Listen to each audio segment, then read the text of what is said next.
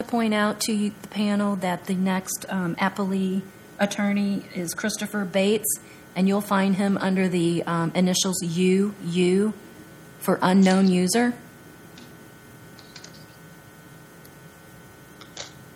Mr. Bates, can you hear me? Yes, I can. And Mr. Supala, can you hear me? Yes, I can. Great. Case number 19-2918, Mohamud Hassan versus William Barr. All right.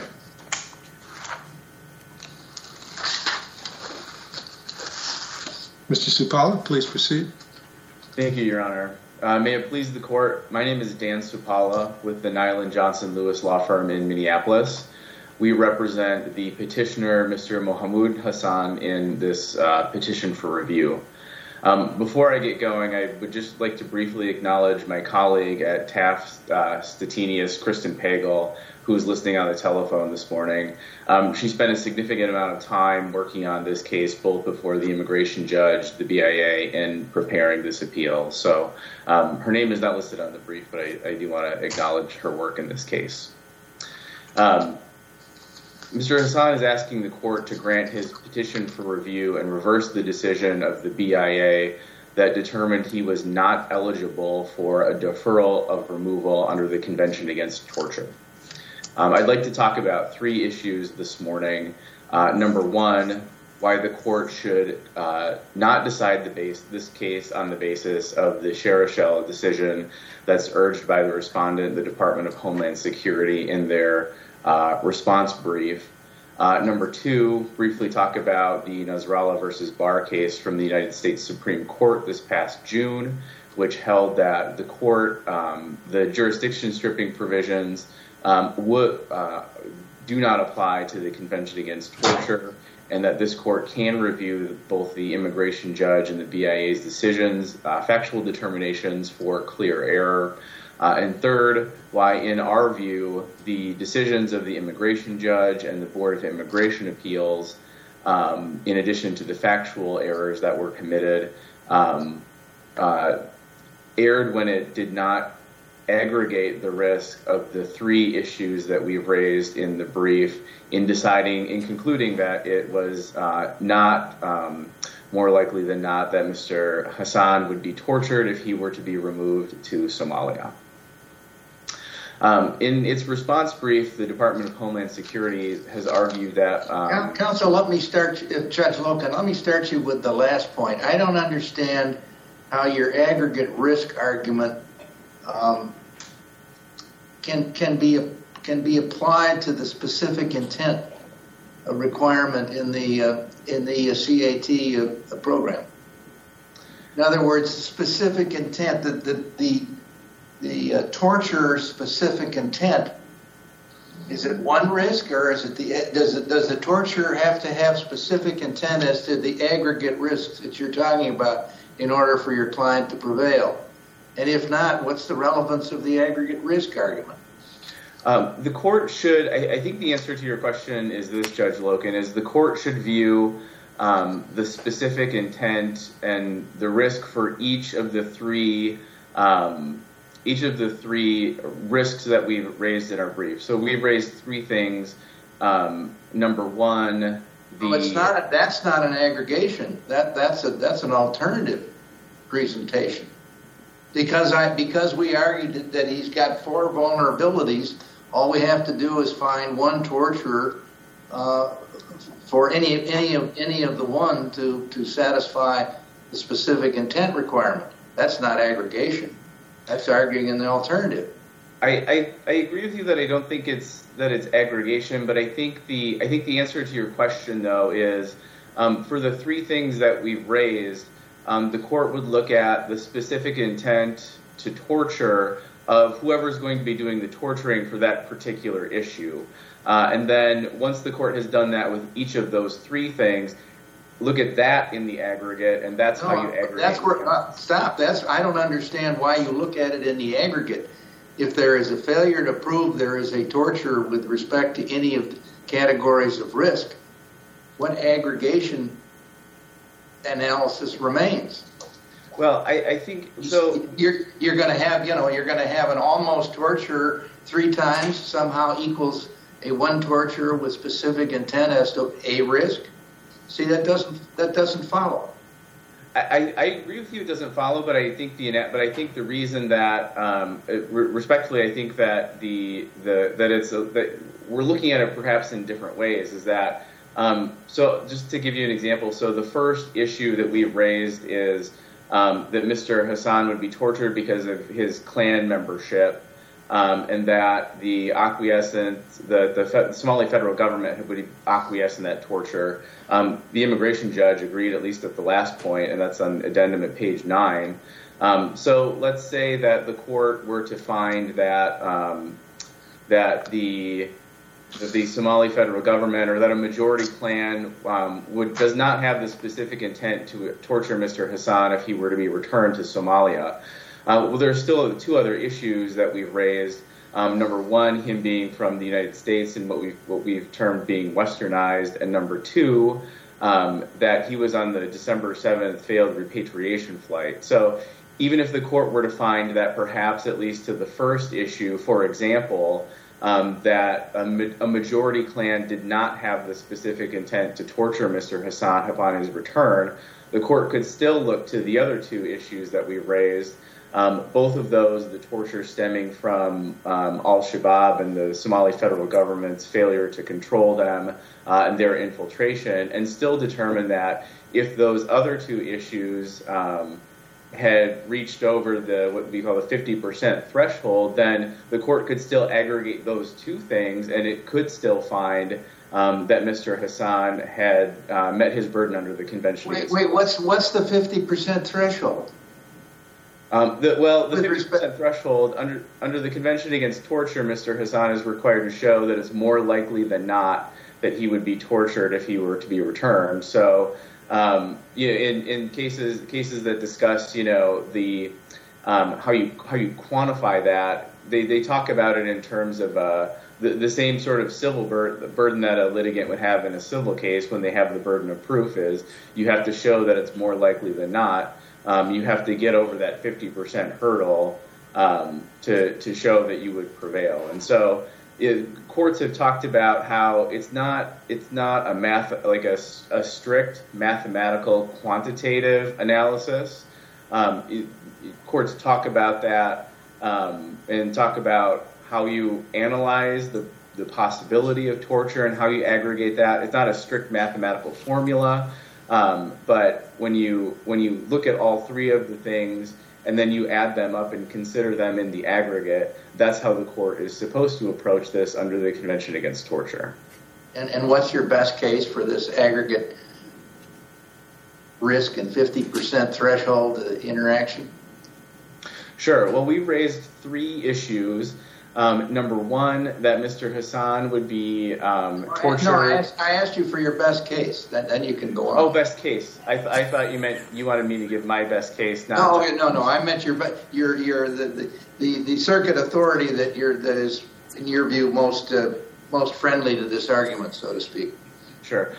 We've cited a case from the 4th Circuit. It is the Rodriguez-Arias versus Whitaker case. It's a 2009 decision. That involves an appeal from the Board of... That's right. You don't have to explain it. Now I know where to go look. Thank you. Okay. Yeah, and just to close the loop on that, Your Honor, the reason that we've cited that case is, at least in our view, it provides a good summary and analysis of how the court should think about it when it's talking about what it means to aggregate the risk. And part of that analysis and part of the issue that we take with the immigration judge and with the Board of Immigration Appeals decisions in this case is that it's not enough to simply put in the legal standard or the boilerplate language about engage in that the material that in the aggregate that the respondent in the immigration court or the petitioner on appeal in this case hasn't met that risk. But the court is required to meaningfully engage with the material and analyze it. And so in the 2 decisions that we have, the court... Now, let me just ask, was that case an acquiescence focused case, or was it a government torture case? The Fourth Circuit case, that was, I believe it did involve some acquiescence. It was, it was a case from El Salvador where part of the harm that was, part of the harm that was being dealt with was the government's control of gang members in El Salvador. So it's the sort of traditional kind of case that you would see coming out of the Central America region.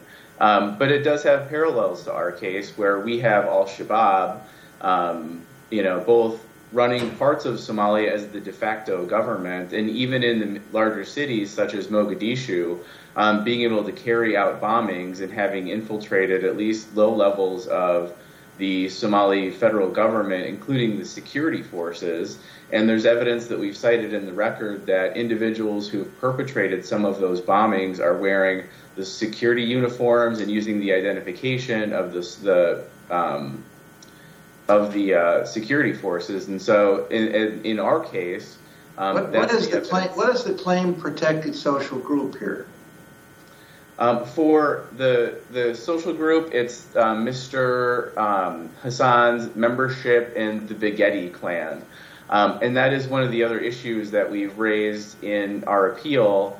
And now under the Nasrallah versus Barr case, the court is allowed to look at that issue and determine whether the Board of Immigration and the Board of Immigration Appeals or the immigration judge erred when they made that factual determination.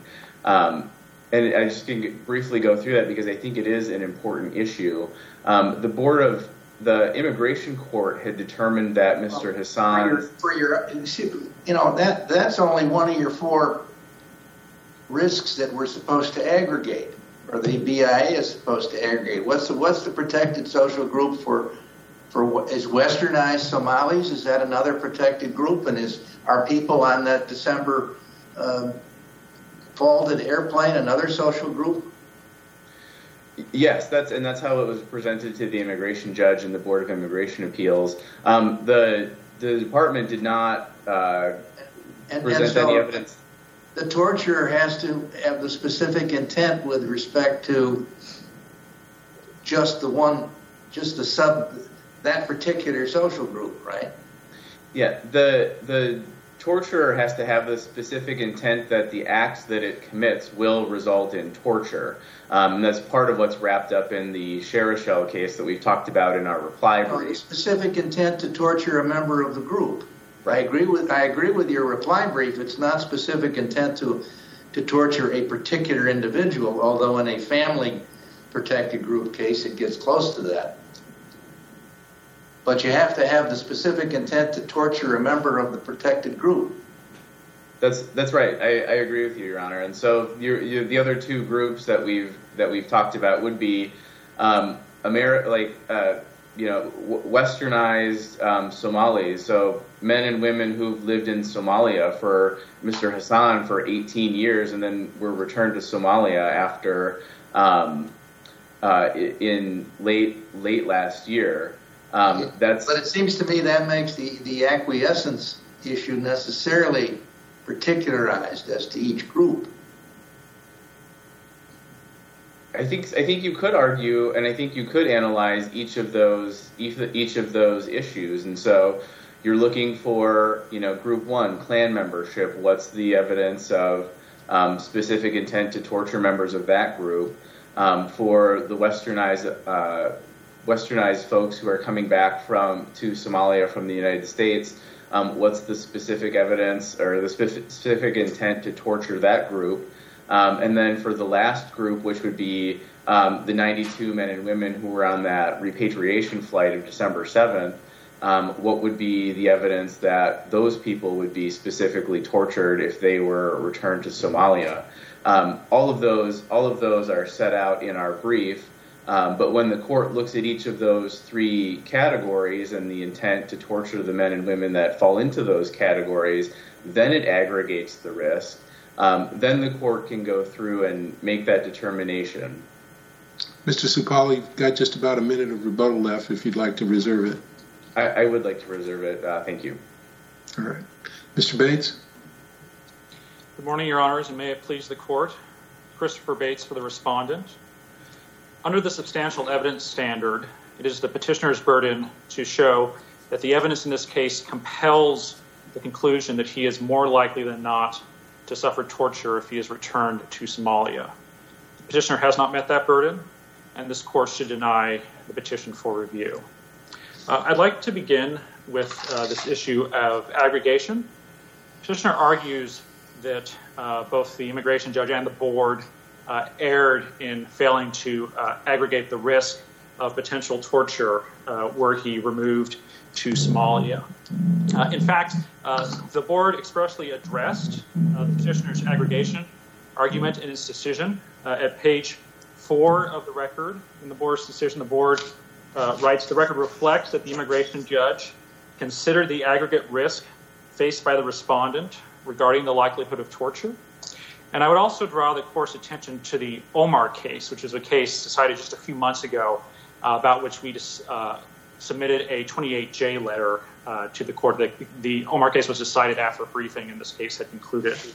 And in the Omar case, this Court held that addressing risk factors individually is permissible so long as the board ultimately considers all of those factors together. And in the Omar case, the Court found that the board had permissibly and appropriately considered the risk factors together, where the board recognized at the outset that it must consider all evidence relevant to the possibility of future torture, and then ultimately address the risk of torture, quote, overall.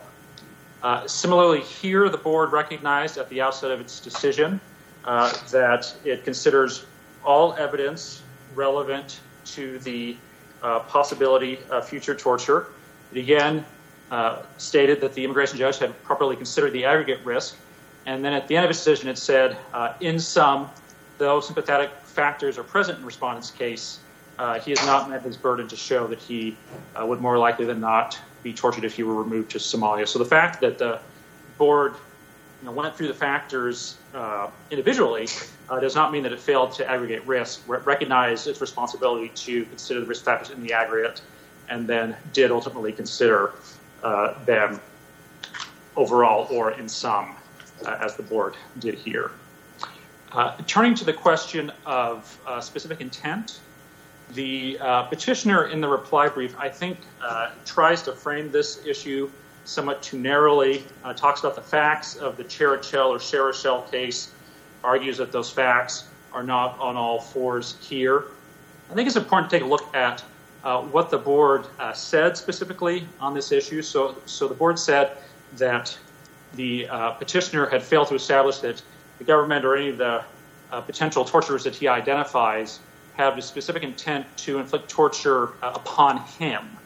And then the board cited the Cherichel decision, and then it also cited the Ademo decision out of this court, in which this court said that a petitioner raising a Convention Against Torture claim must identify specific grounds that indicate he would be personally at risk from torture. And then in a follow-on sentence, the board in this case said that the petitioner had failed to show a particularized risk. So it's not just this question of specific intent standing alone or in the abstract, but the petitioner must show a specific intent with regard to him, or in the words of the Ademo case, specific grounds that indicate that he would personally be at risk from torture.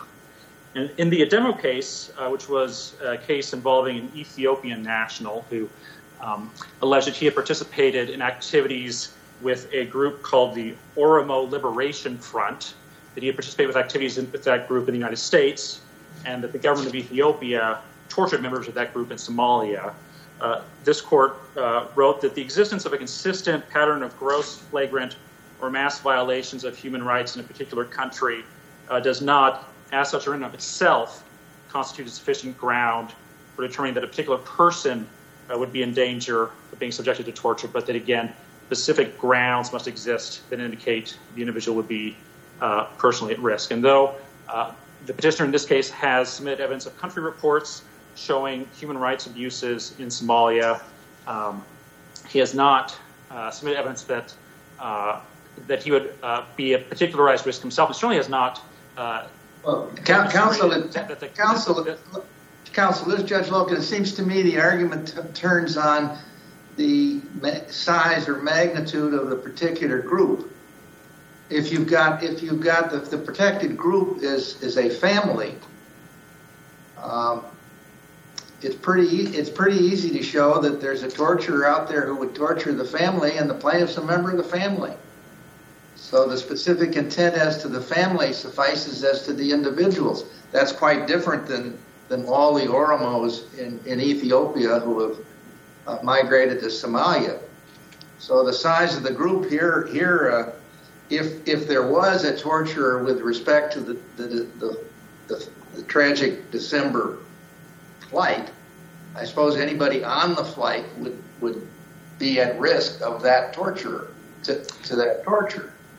I think not so much anyone who's coming back from some Western place as for who knows what, a student or a refugee or whatever.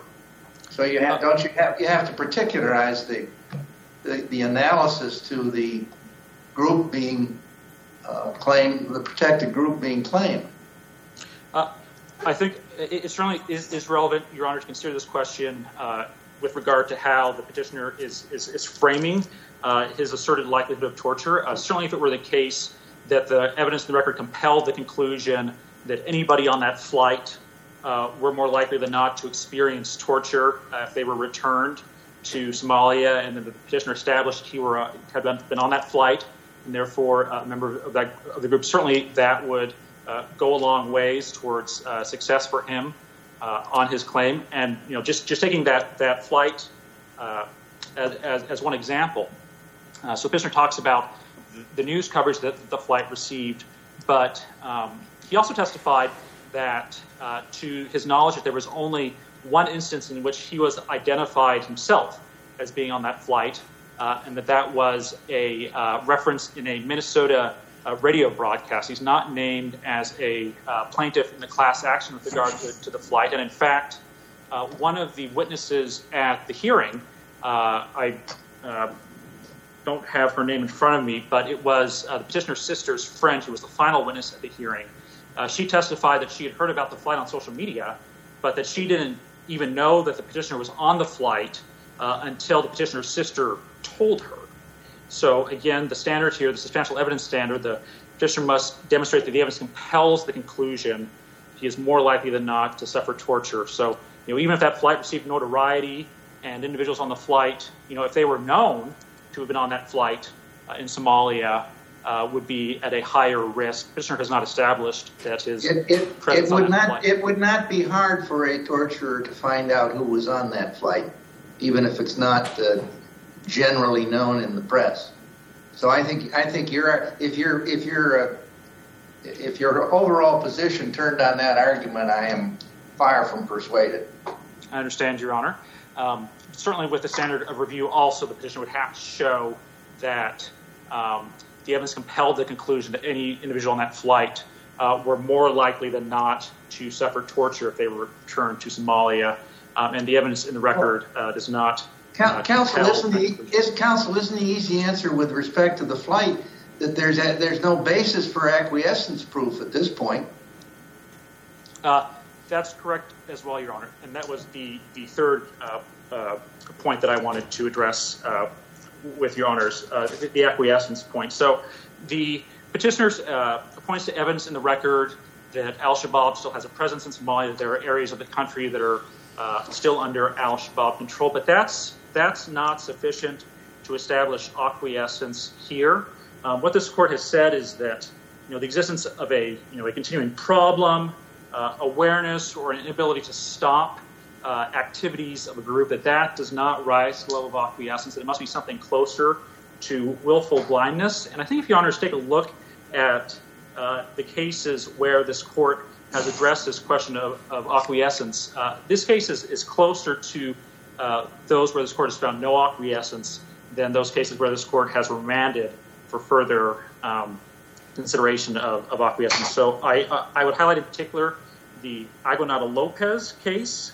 That involved a petitioner from El Salvador, and the court there found that the evidence did not compel a conclusion of acquiescence, where the country reports identified efforts by the government to end gang violence, including a program to rehabilitate gang members.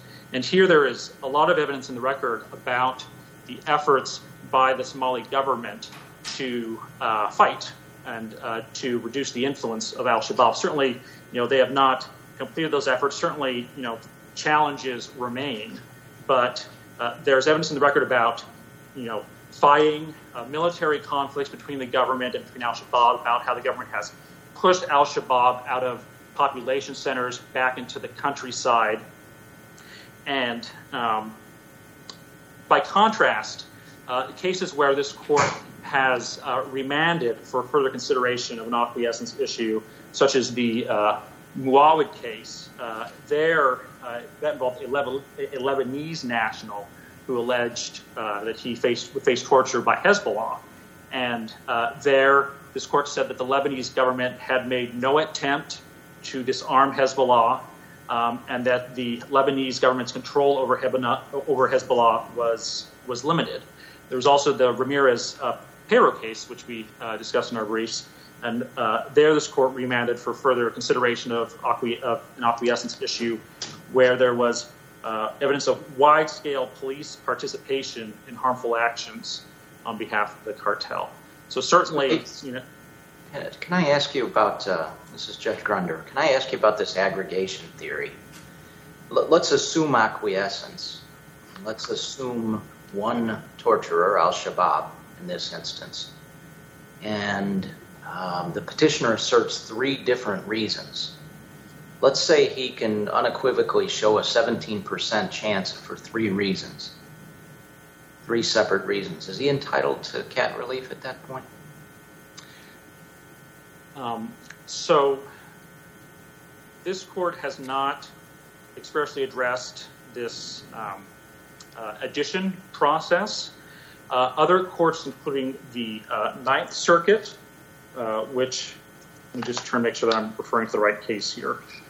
I'm sorry, this is the Third Circuit, the Kamara case out of the Third Circuit. The Third Circuit has said that if one engages in the sort of numerical analysis, and there are a few different possibilities of torture that individually are less than 50%, but you add them all together and it's more than 50%. In the Kamara case, the Third Circuit said that in that case, in that instance, that the petitioner would have met its burden. Now, this court has not engaged in that sort of analysis in a case that has yet come before it. The most recent statement of this court on the question of aggregation, as I mentioned, is the Omar case. That didn't address specifically with the question of addition. It dealt more with the question of whether the board had, in fact, aggregated. And I think that proper application of Omar to this case would indicate that the board did aggregate as it did in Omar. But as to Your Honor's question about, if one wants to quantify the risk of torture and add them all together, this court hasn't specifically addressed this issue, but there are other circuits that have said that that is the right way to do the analysis.